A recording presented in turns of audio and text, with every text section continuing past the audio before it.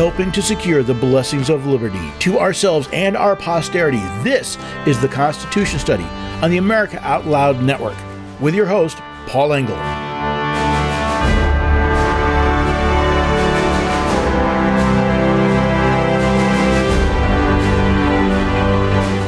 Remember the song, She Blinded Me with Science? Does anyone else hear that song every time someone refers to some government bureaucratic opinion masquerading as science? Remember when Dr. Fauci claimed that he was science? That how if you disagreed with him, you were disagreeing with science? How about the time the CDC and the FDA said that the quote-unquote vaccines would stop the spread of COVID-19? Whoops. Or what about all of the government-funded quote-unquote climate scientists telling us that we had less than 10 years before disaster, decade after decade after decade? How much have these science hoaxes cost we the people, not just in dollars, but in rights and liberty? How long will the American people fall for the lie that just because someone receives a government paycheck, we should believe anything that they say, much less everything? Well, hello there, everyday Americans. Paul Engel here with the Constitution Study. This is where we read and study the Constitution. We teach the rising generation to be free, and I am so glad you could join me today because we're going to take a look at how the American people have been blinded by fake science. We're going to look at some current examples of it, and then hopefully we're going to see how to shed the scales from our eyes so that we can see for ourselves. Now, if we're going to talk about science, we should define it, shouldn't we? I mean, we all should have learned this in school, but then again, we're dealing with modern history. Science is not a noun. It is not a thing. Science is more of a verb. It's a process, the scientific principle, the scientific process. And it really is quite simple. You start with a theory, a general belief about how things work. From that, you derive a hypothesis, a testable action that fits within that theory. You then design a test to test your hypothesis. You run the test, you examine the results, and then when you evaluate the results, you modify the hypothesis to meet the results. But what happens when, as so often happens in politics today, we do that backwards? Oh, sure, we still have the theory, we still have the hypothesis, we still have the testing. But when we examine the results, rather than modifying the hypothesis to meet the results of the test, you modify the test to get the results that you want. That is what is called science nowadays. And this has some very, very damaging outcomes. See, we have to realize they call it political science, but there's no science in that. Well, I suppose there could be science when you're talking about how people react to things, but it's not a hard science. Now, many of you probably remember Title IX. We've heard about it. It's the set of laws passed in 1972 that's designed to protect women. It was designed to set up a situation where women's sports, women's activities, women's educational opportunities were to be protected from influence from males. And the idea was very simple. See, there's a simple scientific biological truth that in general, male bodies are larger, stronger, have more upper body strength, more endurance, greater lung capacity. These are scientifically, I'm not saying there aren't exceptions. I'm not saying there aren't women out there who could beat the snot out of me.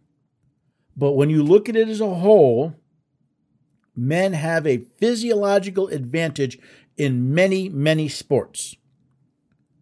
And in understanding that, under Title IX, they said, listen, if you have enough women that are interested in a particular physical sport, you must have female teams that are separate from the male teams so that the women and the girls have at least a fighting chance. They aren't so outmatched by the men. They actually have a chance of doing it. And if you think about it, there are even situations where it's not simply for the academic opportunities, but for the physical safety of our girls and our women. Again, that was based on science. It was based on a biological difference between men and women. And, it doesn't mean that one is worth more than the other. But all you have to do, if you want to test whether or not this makes sense, just look at sports where men and women compete in the same sport, but in different teams. Think of all the track and field. Track and field is excellent. Swimming is another example. Tennis is another example. These are all sports where men and women both compete, but they compete on different teams. And pretty much to a sport, I can't think of a sport where the middle to low end of, say, the NCAA male participants in that sport would not dominate on the female side. This men run faster in general. The 100 meters dash, the 110 hurdles. They put the shot farther. They throw the javelin farther. They long jump farther. They high jump higher. They pole vault higher. All of these are examples where the male body has a scientifically identifiable biological advantage. So when they wrote Title IX, they said, listen, you cannot discriminate against women. You cannot discriminate on the basis of sex, because sex is a scientific biological fact. It's measurable, it's identifiable. But you see, we have an unscientific administration, part of an unscientific movement within this country. The progressive movement is anti-science. They don't believe in science because they're trying to tell you that sex doesn't matter. How many of you remember back in June, Education Secretary Miguel Cardona proposed a rule change to Title IX that said, among other things, this. It would clarify that unless otherwise provided by Title IX or the regulations, a recipient must not carry out any otherwise permissible different treatment or separation on the basis of sex in a way that would cause more than de minimis harm, including by adopting policy or engaging in practice that prevents a person from participating in an education program or activity consistent with their gender identity. You see the difference there? See, the law says you cannot discriminate based on sex, but they say, listen, you're not allowed to discriminate based on gender identity. Sex is a scientific fact, right? It's a biological fact. In fact, with the exception of an extremely small minority, as in small fractions of a percentage, every human being ever born is biologically identified as one sex or the other. It's not how they feel. It's science. But you see, the Biden administration doesn't want to do this based on science. They want to do it based on feelings. Well, that's what gender identity is. It's how you feel. It's what you say you are, not what you actually are. And that's what they want to substitute. They want to allow men to engage in sports against women. They want to allow men in the women's locker room. They want to allow men in the women's bathroom. They want to allow men in the women's dorm room. Think about that. In an attempt to deal with someone's feelings, they are going to put women in physical harm, a chance of physical harm, in physical danger. Now take a look at what the Penn State swimmer, I don't even want to use its name. I don't want to use his name. It's a dude. I don't care what name I don't care what it calls himself. It is a dude. It is a man. He's got male DNA. He's got male biology. It is a man. And he was about 437th in the swimming ranks among his male competitors. Yet all of a sudden he says, oh, I feel like a girl. My gender identity is a girl. I'm going to go to the girls' locker room. I'm going to go to the girls' bathroom with his male genitalia, and I'm going to swim against the girls. And he broke records. He took trophies. He harmed these girls. Now, he didn't physically harm them in the pool, but you know what he did? He denied them wins, trophies that could have led to championships, that could have led to scholarships, that could have led to endorsement deals in their future. He exposed them to his maleness in the locker room. What harm did he do there? Imagine you're a young lady. Maybe you've had some sort of attack, a sexual attack. Maybe you have issues. And there you are, getting changed, feeling very vulnerable, exposed, and a dude comes swinging by. What damage have they done? Not based on science, but on the antithesis of science. The idea that we're going to pretend that sex and gender identity, that feelings are equal with biology. And of course, they're not alone. The University of Chicago Med School now offers a course on medical misinformation funded by, that's right, your dollars with the CDC. So let me ask you, is it medical misinformation to say that boys are boys, girls are girls, and it doesn't matter how you feel, that doesn't change things? I doubt they'll say that. To me, in fact, I'm almost assured that they will say that is medical misinformation. Or what about saying that the mRNA is not actually a vaccine because it doesn't meet the legal definition? Or that the Pfizer Moderna shots are gene therapy, not a vaccine, that they don't stop the spread? Would that be marked as medical misinformation? Do we now have government bureaucrats trying to tell scientists what the science says?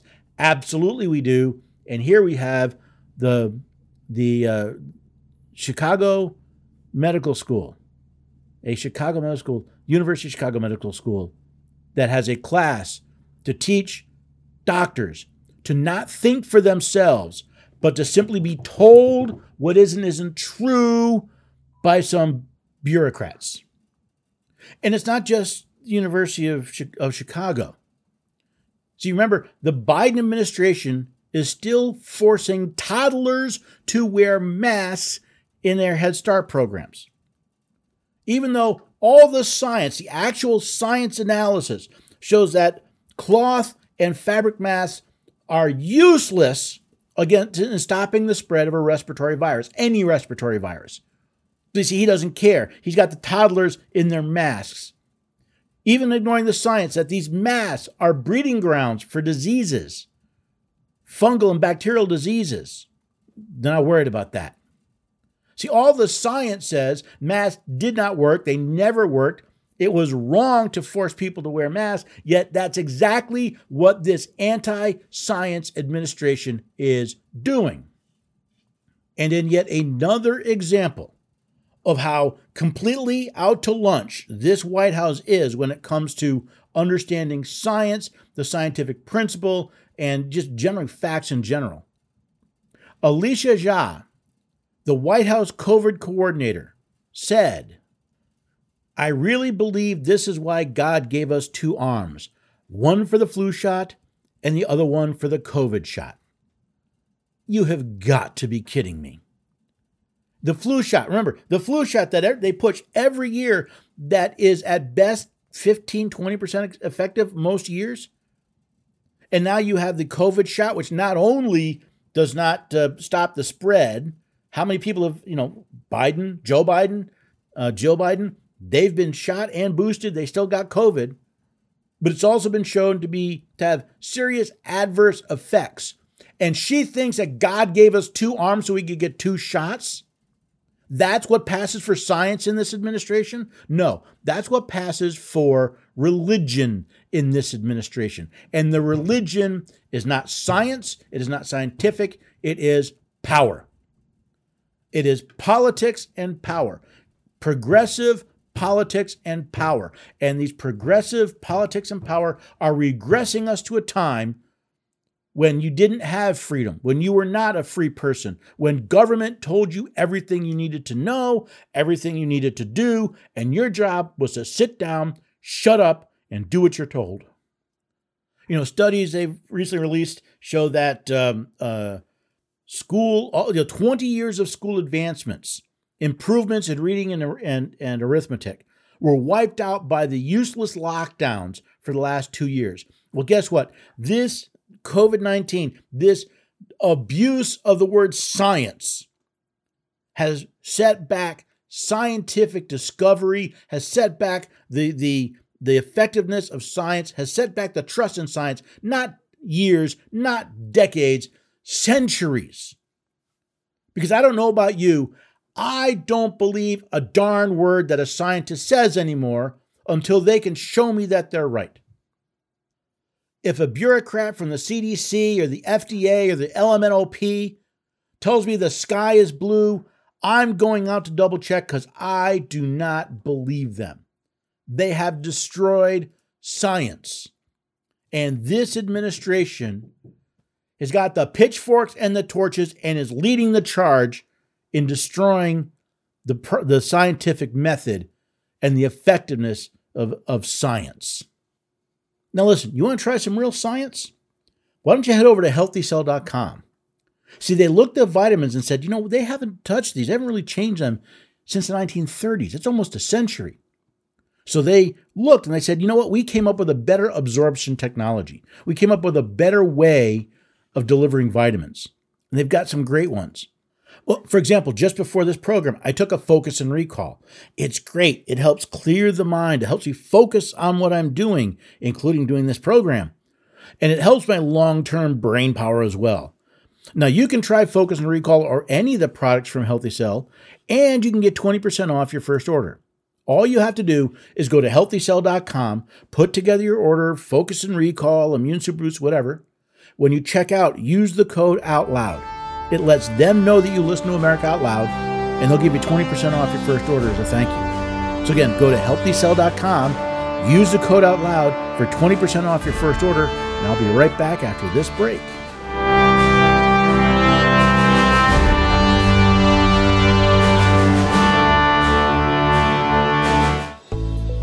These days, every time you turn on the news, it seems like there's a new threat to your health.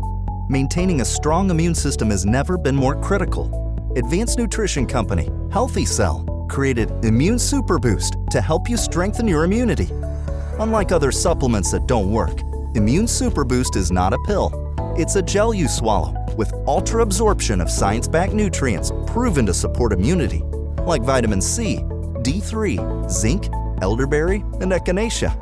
These physician-formulated gels come in a small gel pack. Tear off the top and shoot it down, or mix it in water. Boost your immunity. Go to healthycell.com and use limited time code OUTLOUD for 25% off your first order. Risk-free. Love it or your money back. Guaranteed. Healthycell.com, code OUTLOUD. Healthycell.com, code OUTLOUD. You wouldn't go a day without brushing your teeth or washing your hands. What about washing your nose? I mean, your nose does filter the air you breathe, air loaded with bacteria, viruses, and irritants. Make nasal hygiene part of your routine with Xlear. No messy bottles to fill, no drowning sensation. Xlear is a natural drug-free saline with the added benefit of xylitol, which blocks bacterial and viral adhesion. Available in stores and online at Xlear.com. That is XLEAR.com. Here on America Out Loud, we emphasize optimal health, and air is the most essential element for life. The average person inhales over 35 pounds of air every day, yet we seldom think about how to rid the air of pathogens swiftly and safely when we need to. The Genesis Fogger Plus HOCl is the only way to quickly and naturally restore air to its optimal condition. Visit genesisfogger.com/outloud for a free ebook on everything you need to know about HOCl and receive a 15% discount on the Genesis Fogger with promo code OUTLOUD. With Genesis, you'll be ready for what's next.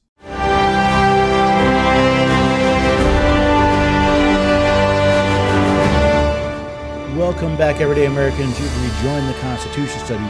I'm glad you could be here today. Today, we're seeing how the American people have been blinded by a falsehood that they call science. Now, we dealt with a lot of the medical and other scientific aspects in the first segment, Title IX, gender, a lot of the medical stuff. So I want to start this segment off with something a little different. It's this idea of the, quote, green economy. It's green energy. It's this concept that fossil fuels are bad and wind and solar are good, and this need to drive people to a location not based on science, not based on data, but based on fear and control. And for example, California has certainly been leading the way in ditching things like natural gas, oil, other sources of heat, nuclear, in exchange for wind and solar. Now listen, I don't have anything inherently against wind and solar power as an option. But like any option, it has its pros and its cons. Wind and solar work without generating any other pollutants at the generation point. Okay, but there's still cons to them because a lot of the material needed to make these wind plants and solar farms are not only damaging to mine, but toxic to dispose of. And of course, we've got this other little problem. Wind farms don't make electricity when the wind doesn't blow. Solar farms don't make electricity when the sun doesn't shine. And the world does not have enough battery capacity to store up that energy for those times when the wind doesn't blow and the sun doesn't shine. I can't remember where I heard this, but I remember hearing somebody say, all the battery power in the world, if you take every battery that exists in the world, it would have enough electricity to run the world's power grids for exactly 1 second. So think of it this way. I don't know if California government officials realize this, but Californians use electricity when the wind doesn't blow and when the sun doesn't shine. That even to this day, in order to have a wind and solar farm, they are, I believe, most required to have a fossil fuel energy source on standby for when the wind and solar don't provide enough power.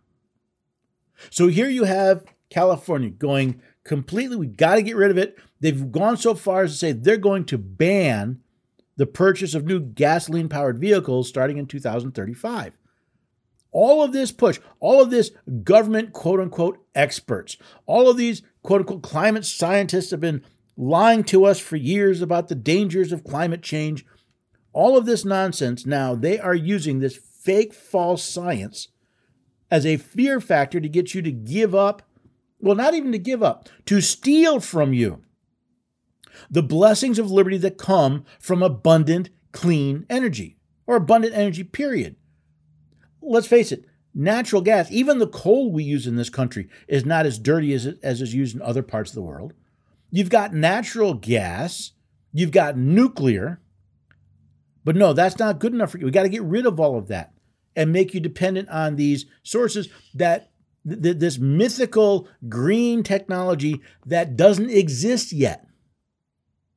So literally days after telling the Californians that they were going to ban them from buying new gasoline-powered vehicles, they also told California residents to not charge their electric vehicles unless they needed to because they didn't have enough power in the grid. So California has a heat wave going on.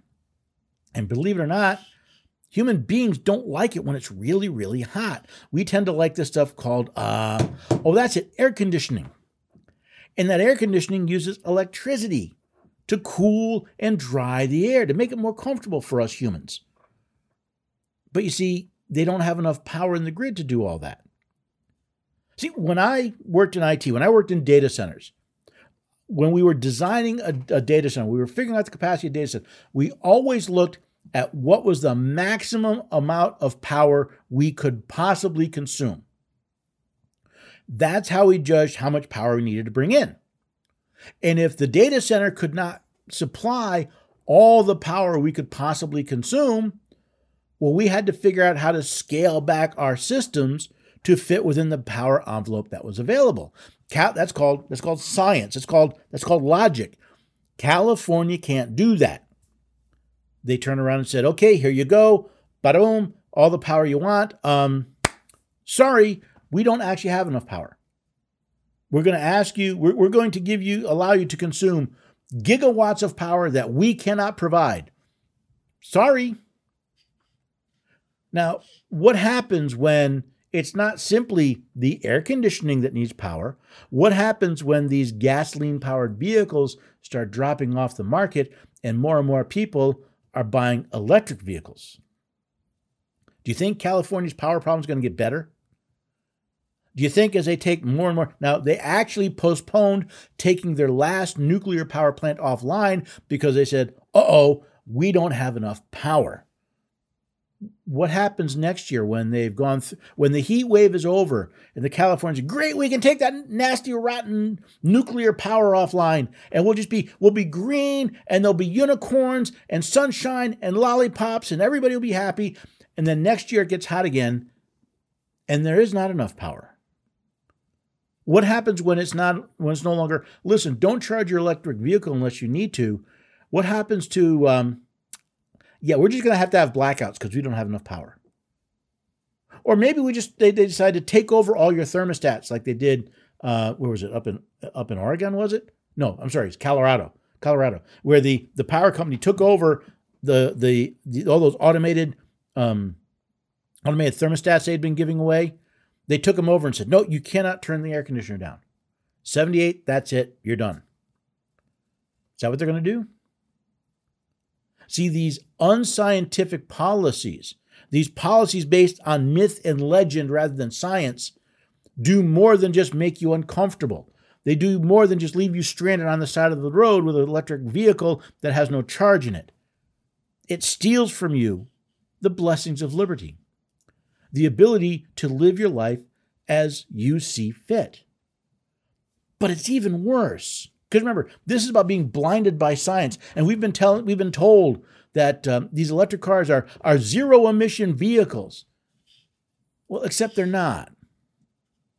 For example, when Governor Newsom announced that they were going to make people buy, quote unquote, zero-emission vehicles. They want 100% of new car sales in California to be zero-emission vehicles like electric cars. Except electric cars are not zero-emission vehicles. See, that's a false narrative that says, well, we're only going to count what comes out the tailpipe, and these things don't have tailpipes, so they're a zero-emission vehicle. Except that's not how they work. See, the EPA does what they call life cycle assessments, or LCAs. And the idea is to look at the cumulative environmental impact of all stages of a particular product. Now, guess what? Electric vehicles, the manufacture, charging, operating, and disposing of electric vehicles puts out more of these major category pollutants than a conventional gasoline-powered vehicle. 26% more fine particulate matter, 20% more human carcinogens, 61% more carcinogenic toxicity, the 31% terrestrial ecotoxicity, 39% freshwater ecotoxicity, and 41% marine ecotoxicity compared to a gasoline-powered vehicle. That's right. Electric vehicles are poisoning the planet. They are the opposite of green. They do more damage to the environment than your gasoline-powered vehicle. But you see, they're not interested in science. They're interested in politics. And they want you to use wind and solar. They want you to use electric vehicles. And they're going to push you to that and ignore the science. Because if they did science, they'd look at it and say, okay, we have the life cycle of a gasoline-powered vehicle. We have the life cycle of an electric vehicle. That's worse. Now, that means one of two things. Either these people are scientifically illiterate, that are making these claims that electric vehicles are zero-emission vehicles, or their goal is not actually to green the planet. Their goal is something else. I don't know. Now, it could be that they've got, remember Al Gore had invested all that money in wind and solar about the same time he was telling people that global warming was going to kill the planet and we need to move to wind and solar. Yeah, it could be something like that. I don't know. But think about it. They're saying that the science says we're all going to die in 10 years. And then in another 10 years. And then another 10 years. You know, I talk about it a lot because I've dealt with computer models in the past, and the climate change models are some of the worst I've ever seen. See, understand, all a model is, it's a computer algorithm to predict something. You put data into it, and data comes out of it. Now, since I was a wee programmer, we were taught garbage in, garbage out. GIGO. If you put garbage data into your algorithm, you're going to get garbage data out. And one of the things about these climate models, there's just two very important things. One is they cannot account for all the factors that impact climate. In other words, they can't put all the variables in because they don't even know what all the variables are. So you know what they do? They guess. They're called variables. They're called variable inputs. They adjust them.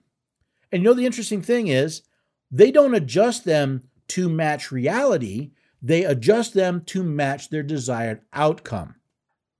Do you know how I know this?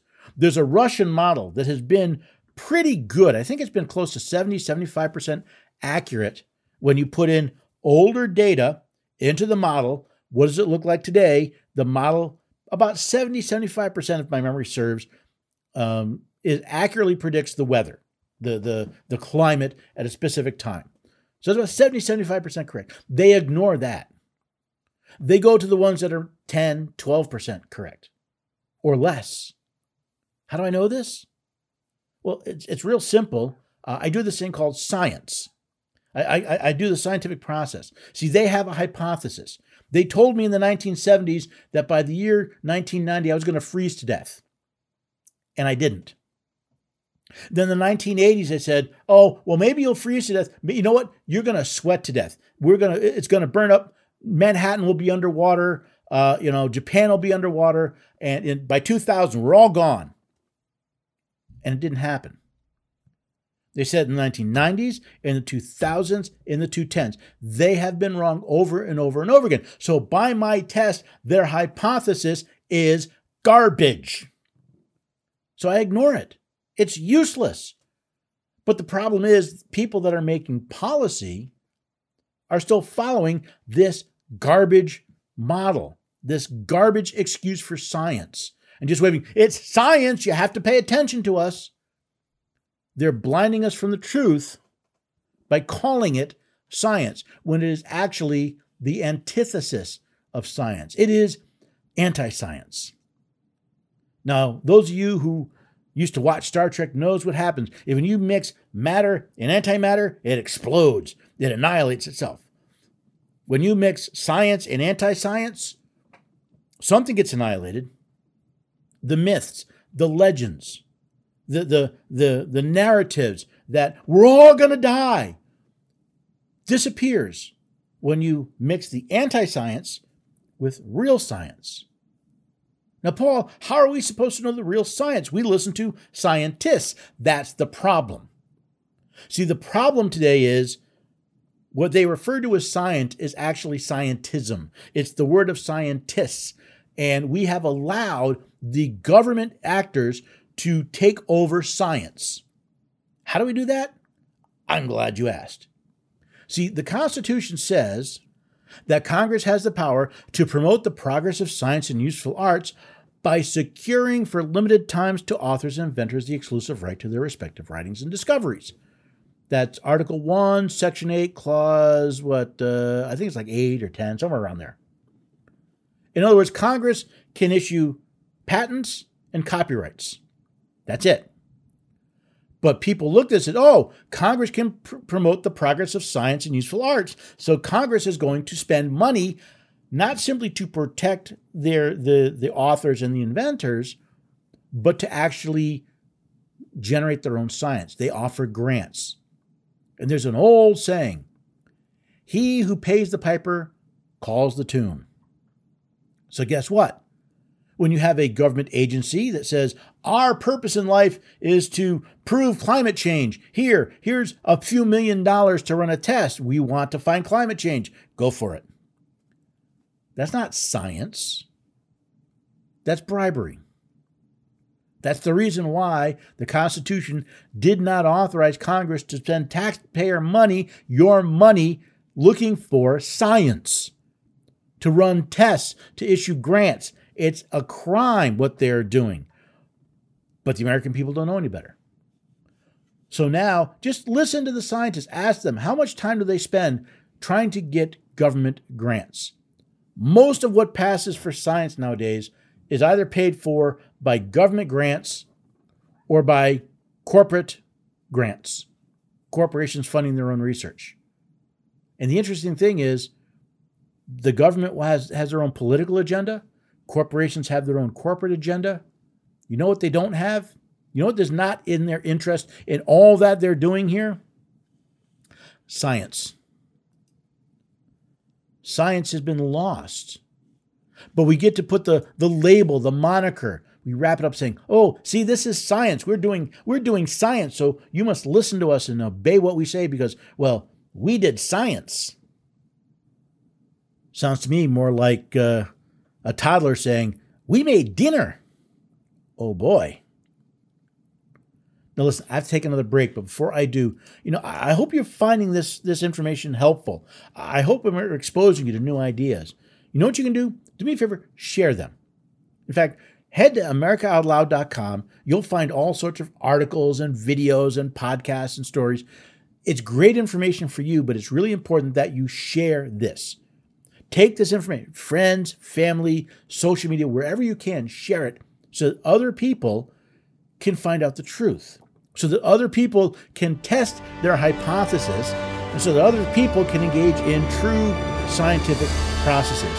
And by doing that, you will help secure the blessings of liberty, not just for yourself, but for your posterity.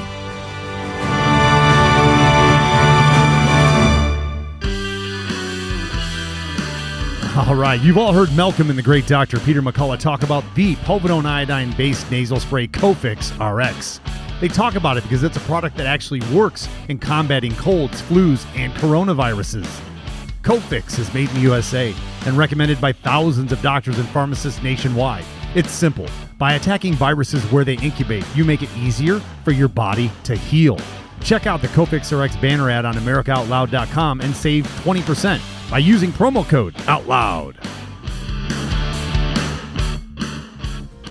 Hello, I'm Ben Marble, MD, and I founded MyFreeDoctor.com as a donation-supported, faith-based nonprofit with a mission to save lives by delivering free doctor visits to patients in all 50 states of America. MyFreeDoctor.com treats a broad range of health concerns like COVID-19, long COVID, sinus infections, urinary tract infections, rashes, medication refills, and more. So please visit MyFreeDoctor.com, where we're healing America one person at a time.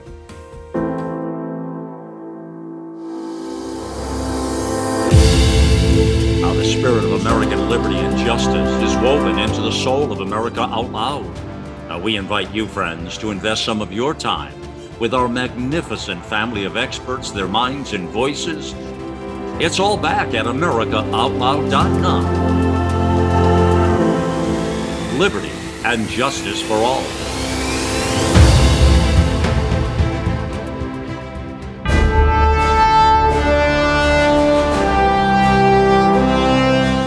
Welcome back, everyday Americans. You've rejoined the Constitution study.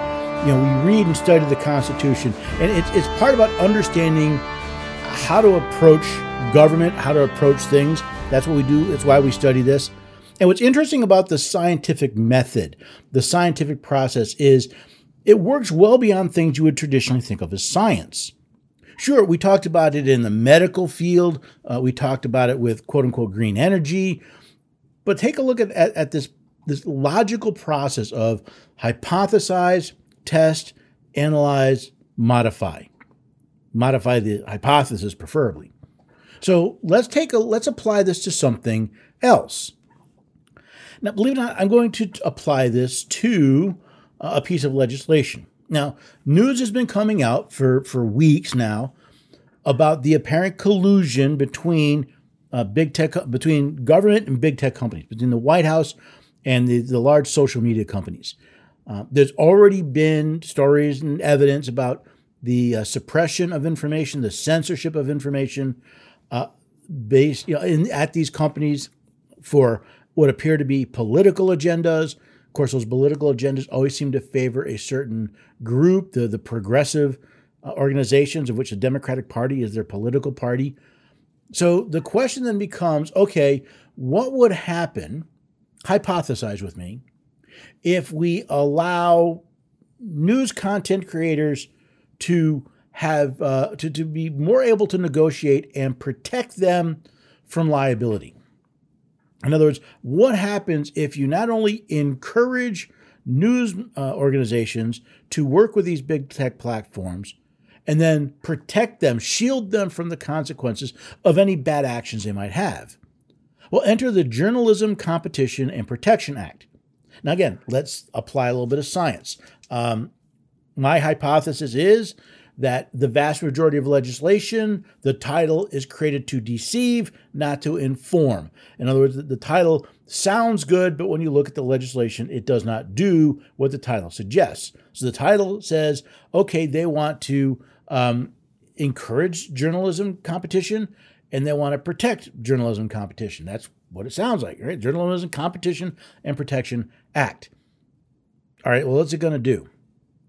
Specifically, this legislation would state that a news content creator may not be held liable under the antitrust laws for engaging in negotiations with any other news content creator during the 4-year period beginning on the date of enactment of this act to collectively withhold content from or negotiate with an online content distributor regarding the terms on which the news content of the news content creator may be distributed by the online content distributor.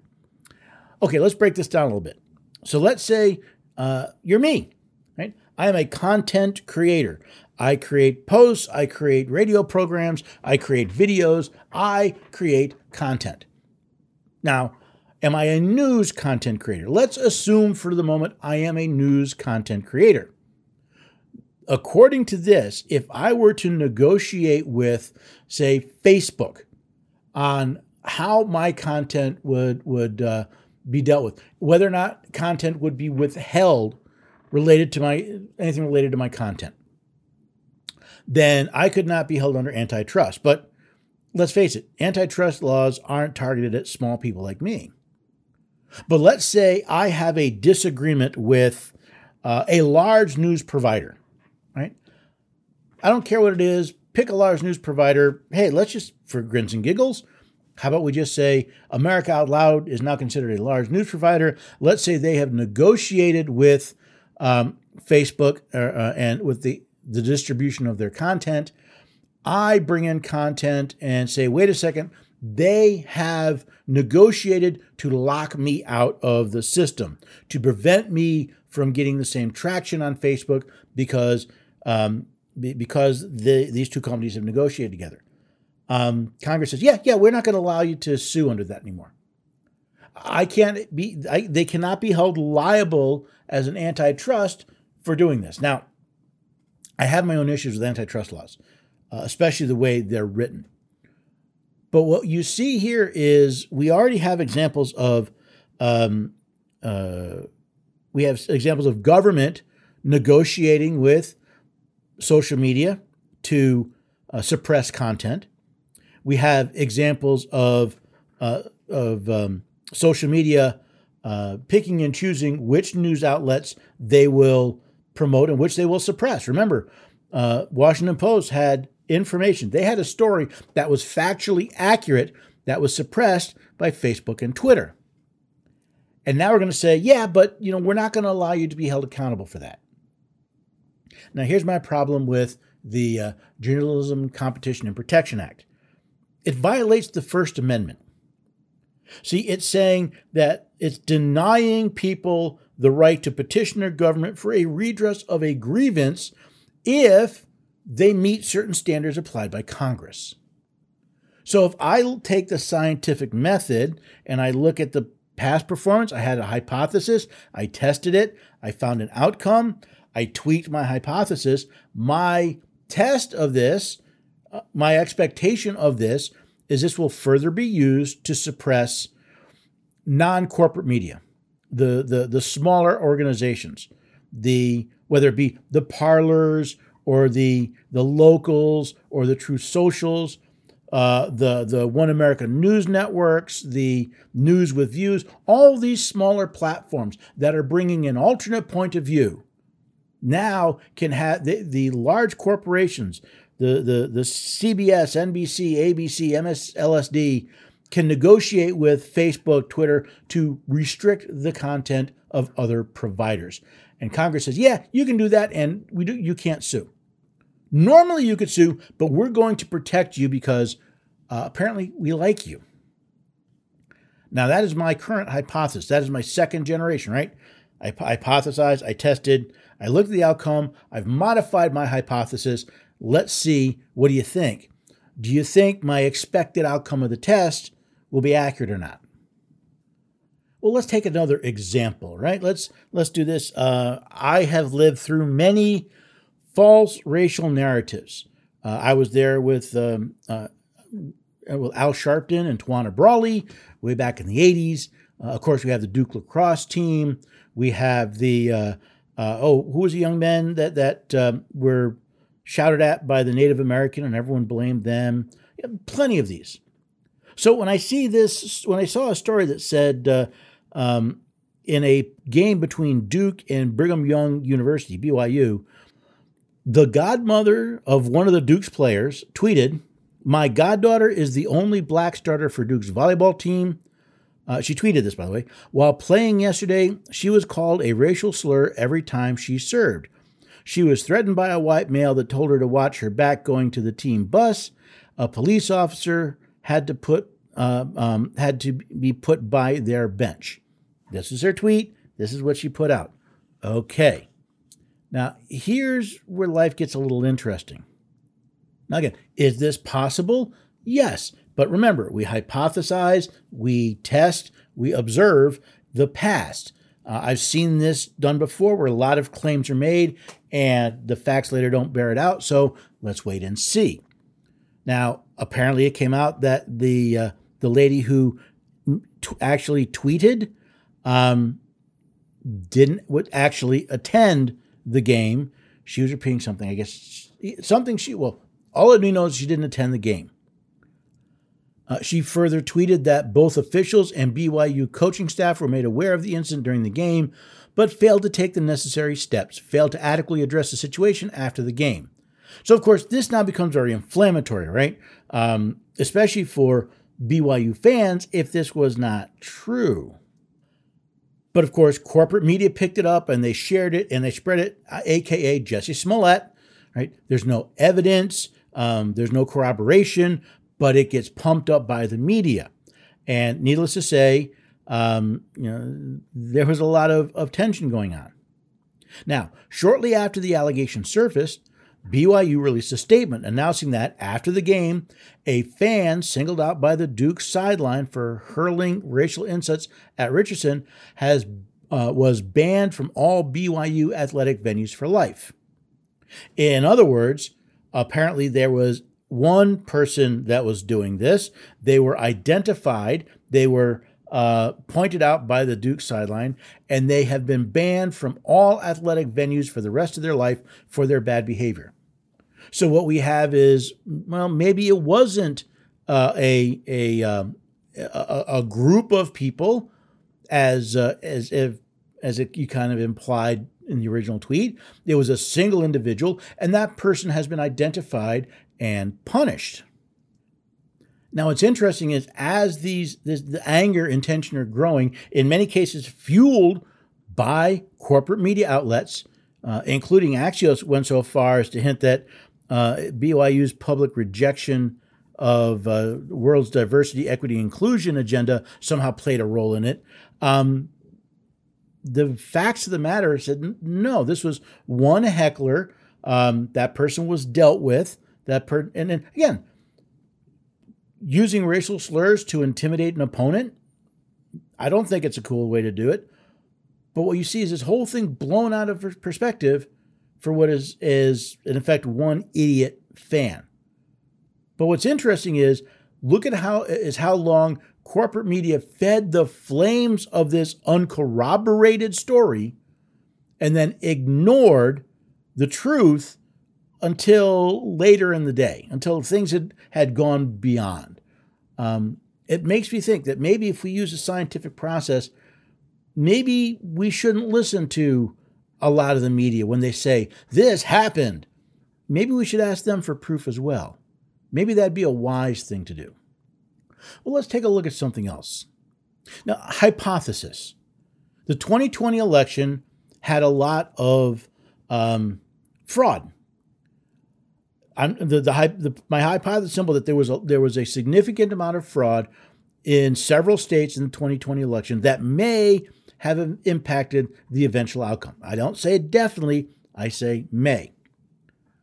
Now, how could we test this? Well, you look at what the astronauts. Now, I've been told that, oh no, there was very little fraud. It was the cleanest, it was the most accurate election ever. It was wonderful. It was pure as a wind-driven snow. So let me test that. Was fraud all but non-existent? Well, let's take a look at Georgia, for example. Now, the elections in Georgia, well, they've been plagued by lawsuits claiming fraud, a massive amount of fraud. And how many of you remember, ballots mysteriously showing up, boxes, a ballot suddenly mysteriously appearing? And in fact, one person, he's the founder of Voter GA, Gerald Favorito, he was interviewed and he says, oh yeah, they've got multiple lawsuits and all these examples of fraud. And he even provided some evidence. And he pointed out that many of the lawsuits are going against the county and state officials who claimed everything was just fine. In fact, at a recent event, he produced a video of the event where Georgia Secretary of State admitted that Trump won the 2020 presidential election. And a little bit of irony, now Mr. Favorito is also apparently being accused of cheating in the election. I don't know. It's crazy. Now, the hypothesis is that there was fraud in the election, specifically in this case in Georgia. The test is we look at the lawsuits. Are the lawsuits falling towards the people, towards the idea of the people that cheated, or that everything was fine? Well, apparently many of the lawsuits are going against the state, against those who say the election was fine. Now, is this proof that there was fraud and that fraud was sufficient to overturn or to change the outcome of some of the elections? I would say it's evidence of fraud, not proof of fraud.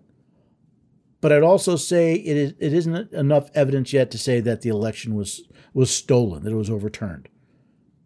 But it certainly is worth modifying the hypothesis a little bit and spinning it back through the wheel a couple more times to see what is going on. See, just because somebody claims that this was the cleanest, most accurate election ever held doesn't mean that it's true. We have to test that statement, test the hypothesis. I know that it's placed as a statement, but it's truly a hypothesis. We test it and we see if it survives the testing. And right now, the hypothesis that it was the cleanest, most accurate election ever, that's failed. The only question now becomes, well, the biggest question for me is, what are we going to do to not let it happen again? Are we going to learn from these mistakes or not? Now, I hope this episode has shown you that science is not a thing. It's not a noun. It's an action. It's a verb. It's how you evaluate information. I hope you've learned a little bit about the scientific process, not simply that it can be applied to things like medicine or environmental items, but to other things, to elections, to policy, towards how we do things. It's an interesting tool to say, I'm going to take your statement, I'm going to test it, and then I'm going to modify my understanding based on the results of the test. Maybe if we spent a little more time testing what we're being told, testing what we're being commanded, testing the laws to see if they actually meet the standard of the supreme law of the land, maybe we would have fewer issues with the world in general. I'm not saying magically, the donkeys and the elephants are going to hold hands, sing Kumbaya, and go riding off into the sunset. I'm not a fool. But it's enough for you to understand the difference. so that when something comes at you, a statement is made, an assumption is made, to have the tools to go through and say, let me test that. I just had one today where someone said, I saw this video and it made all sorts of claims about paying income tax. I said, that doesn't sound right, but send it to me. My hypothesis is that this isn't correct, but I'm going to test it. I'm going to see what this person says. I'm going to test it to see if it is true. I'm going to go back to the original sources and documents to see if it's true. And guess what? If it's a good story, I'll talk about it here on America Out Loud Talk Radio. Now, if that's something you'd like to hear or you think your friends would like to hear, let them know. 4 p.m. weekdays on America Out Loud Talk Radio, heard on the iHeartRadio network, they can hear the Constitution Study. They can listen on the website through the media player or through our apps for Apple, Android, and Alexa. Also, they can catch it as a podcast on any of their podcast platforms. Just use your favorite podcast app and search for the Constitution Study. You'll find two, one for the website, one for America Out Loud. Do me a favor, though, subscribe and rate the show so others can find it. You can find all the links on the website, AmericaOutloud.com, right there on the homepage. Do me a favor, share them wherever you can, and join us as we work to share the blessings of liberty to this entire country, from sea to shining sea.